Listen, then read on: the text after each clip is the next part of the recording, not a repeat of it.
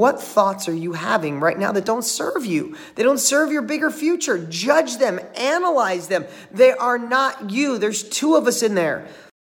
Welcome to the Dean Graziosi Show. All success starts right here. Today, I have a message that I'm going to tell through a story with my daughter. So last weekend, and yes, this has to do with success, has to do with happiness. When I say success, I want you to have a full, rounded definition of success. Money without happiness, money without health, health without money, all of it's a pain in the ass unless you have all of it. So why not work on the core? Work on the foundation. Like I always say, all success starts here, because all success starts with your habits and your values. Before the magic money machines, before the businesses, before the grit, before the grind, you need the habits. So let me tell you this story.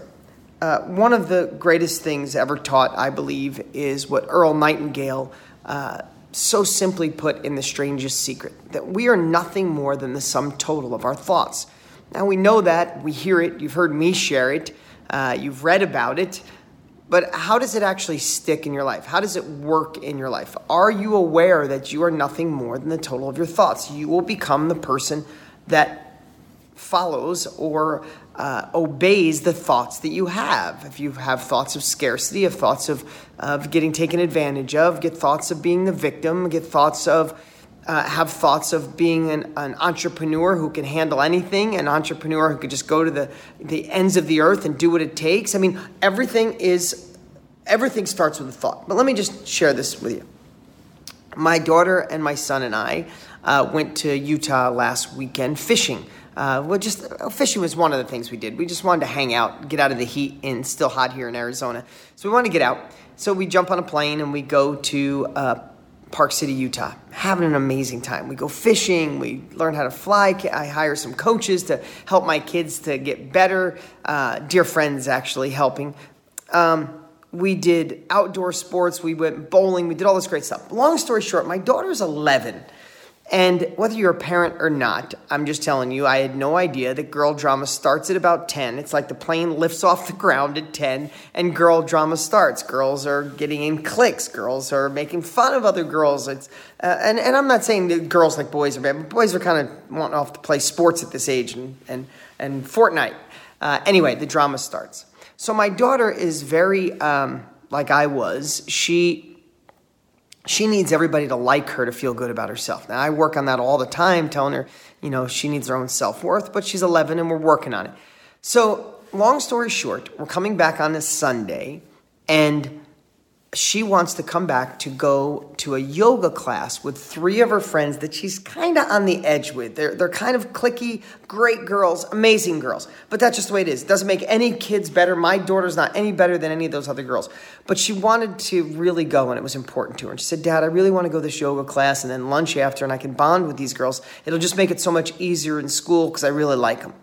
And one of them she felt bad for because she's moving and she really likes her, all this stuff. So I cut this trip short. I said, okay, Bree, you want to go back for that? I understand. I was your age once. Let's change the flight. So we changed the flight. Now I'm giving you this back story so you have context here. Now we changed the flight to get there with an hour's cushion. I cut things kind of close. But we had an hour and a half cushion. We get to the airport. The flight's delayed for an hour. We didn't fly private. We flight commercial. We just had fun. We went up there, but we were an hour late. So now we're an hour late, and did you ever fly into planes? They're not super small, not super big, but they can't handle the big roll-on bags, so you got to leave them in the jetway, and then they have to you basically have to check the bag. So we had to check the bag. And all of a sudden I'm looking at time, and we're going to land at about the exact time this yoga class starts. And it was so important to my daughter. I get it. And you might say, it was a dumb yoga class. No, it was more to that. 11-year-old girl trying to, do the right thing. It was a big deal to her. So all of a sudden, now why am I telling you this whole story? Because I watched my daughter say, Dad, we're not going to make it. Dad, we're going to be late. And I watched the stress. And I watched the feeling in her belly when she was telling herself we weren't going to make it. we had not yet gotten there late. We had not yet missed the appointment. But the story, her thoughts were already there. The story she was telling herself is that we were missing it. And I watched her mannerisms change. I watched her physiology change. I watched her mood change. She was sad. She was thinking of all these things. And I'll miss the class. And then Monday at school will be uncomfortable again because I didn't fix it with the one friend. All of those thoughts. One thing, a delay in the flight triggered 15 other thoughts. She wasn't even my regular daughter. She was sitting there sad. So we're going, and I said, here's what I told her. I said, Bree, now kids don't want lessons all the time. As adults, we want them because we want to go faster. But I said, Bree, wouldn't it be better to think that we're going to make it? No matter what, we're going to make it there on time? Because whether we make it there on time, I'd rather have the better thought on the way than being sad. So in my head, all I kept saying is, however we're going to do it, we're going to make it. The flight's going to go a little quicker. We're going to get the bags quicker than we thought. I'll drive quicker. We'll get there. And I was fine. And I do this all the time, but I've had 50 years of being on this earth to figure it out. She's 11.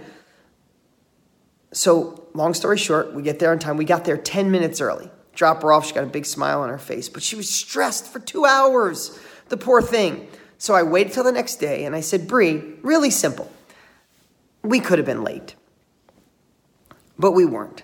But either we were late or not, wouldn't it have been better for your heart, for your health, for your happiness, for the end of a great trip in Utah with your dad and your brother? Wouldn't it have been great to say, you know what, we're going to make it. I'm going to be there in time, no big deal. I'm going to get there and I'm going to bond with my friends. It's going to be amazing and Monday in school will be great. I said, what, is that what happened? She goes, yeah, that's exactly what happened. Monday went, she ended up telling me afterwards that Monday went great because they bonded. I said, wouldn't it have been better to tell yourself that story over and over and you would have had a great plane ride? You wouldn't have had stress. You wouldn't have had worry. And she's like, wow, Dad, that's the first time I really understand what you say about being the witness of your thoughts or looking at your thoughts or judge your thoughts. So let me ask you, what thoughts could you change right now? Listen, I'll be completely transparent. My ex-wife, who I'm dear friends with, and divorce sucks, for lack of a better word, but we've done an amazing job at it. And the reason I'm bringing that up is because I watch her sometimes go down the path of having thoughts that'll drive her nuts. Like, why didn't it work out in the past? Why couldn't have we done something different? Or how come this is happening now? And I always tell her, I'm like, and I can watch her come right back. She'll get in a grumpy mood. I'll drop the kids off. She's like, hey, short with me. And I know she's letting thoughts get to her, which we all do. And then I remind her, she changes her thoughts. She's a completely different person. I remember listening to Wayne Dyer when he got diagnosed with leukemia. That's not what he passed away of, but when he got diagnosed with leukemia, he said he remembers telling himself, oh my God, I'm sick. I have leukemia. I'm not going to make it. And he felt like shit. And he said, wait a minute. I have leukemia either way. The end result's going to be the same either way. So I'm just going to think I'm going to beat it. I'm going to be healthy. I'm going to be the example for leukemia victims or people with that disease. He changed it, and all of a sudden he was the happiest guy you ever saw with leukemia. Only because he changed one thing, his thoughts. So back to you. What thoughts are you having right now that don't serve you? They don't serve your bigger future. Judge them, analyze them. They are not you. There's two of us in there. Remember, you have double conversations all the time. You're not schizo. We have two conversations. You know, you can be walking in a room while simultaneously you're saying, wow, why did they wear that? Or wow, this is a weird color painting that they put up on the wall. Like, we have two thoughts always going on in our head. So with those two thoughts, divide one to analyze your thoughts and be like, why the hell would you think that? Why would you think we're going to be late, miss it, and my friends aren't going to like me, when you can think I'm going to be on time and my friends are going to love me? One makes you feel happy, one makes you feel like shit. One can say, I learned from a bad relationship and my next one's going to be amazing, or my past relationship, I screwed up, I suck, and I'm always going to be miserable. One makes you happy, one makes you sad. Wayne Dyer could have said, I have leukemia, this sucks, I'm going to be sick, I'm going to die. Or, I have leukemia, I'm going to beat it, and I'm going to still inspire the world. One makes you sad, one makes you happy. One makes you empowered, one takes away your power. Which one do you want? I'm asking you right now to think about this. What are the stinking thoughts that you're having in your head that are holding you back, causing you pain, making you suffer, and not allowing you to go to the next level? Analyze your thoughts this week more than ever before in your life. That's my message. I appreciate you guys. If you liked this podcast, make sure you rate it. And also, make sure to click subscribe so you never miss out. You can always follow us on Instagram, and if you don't already have Millionaire Success Habits, you can grab it for free at deansfreebook.com. Remember, all success starts here.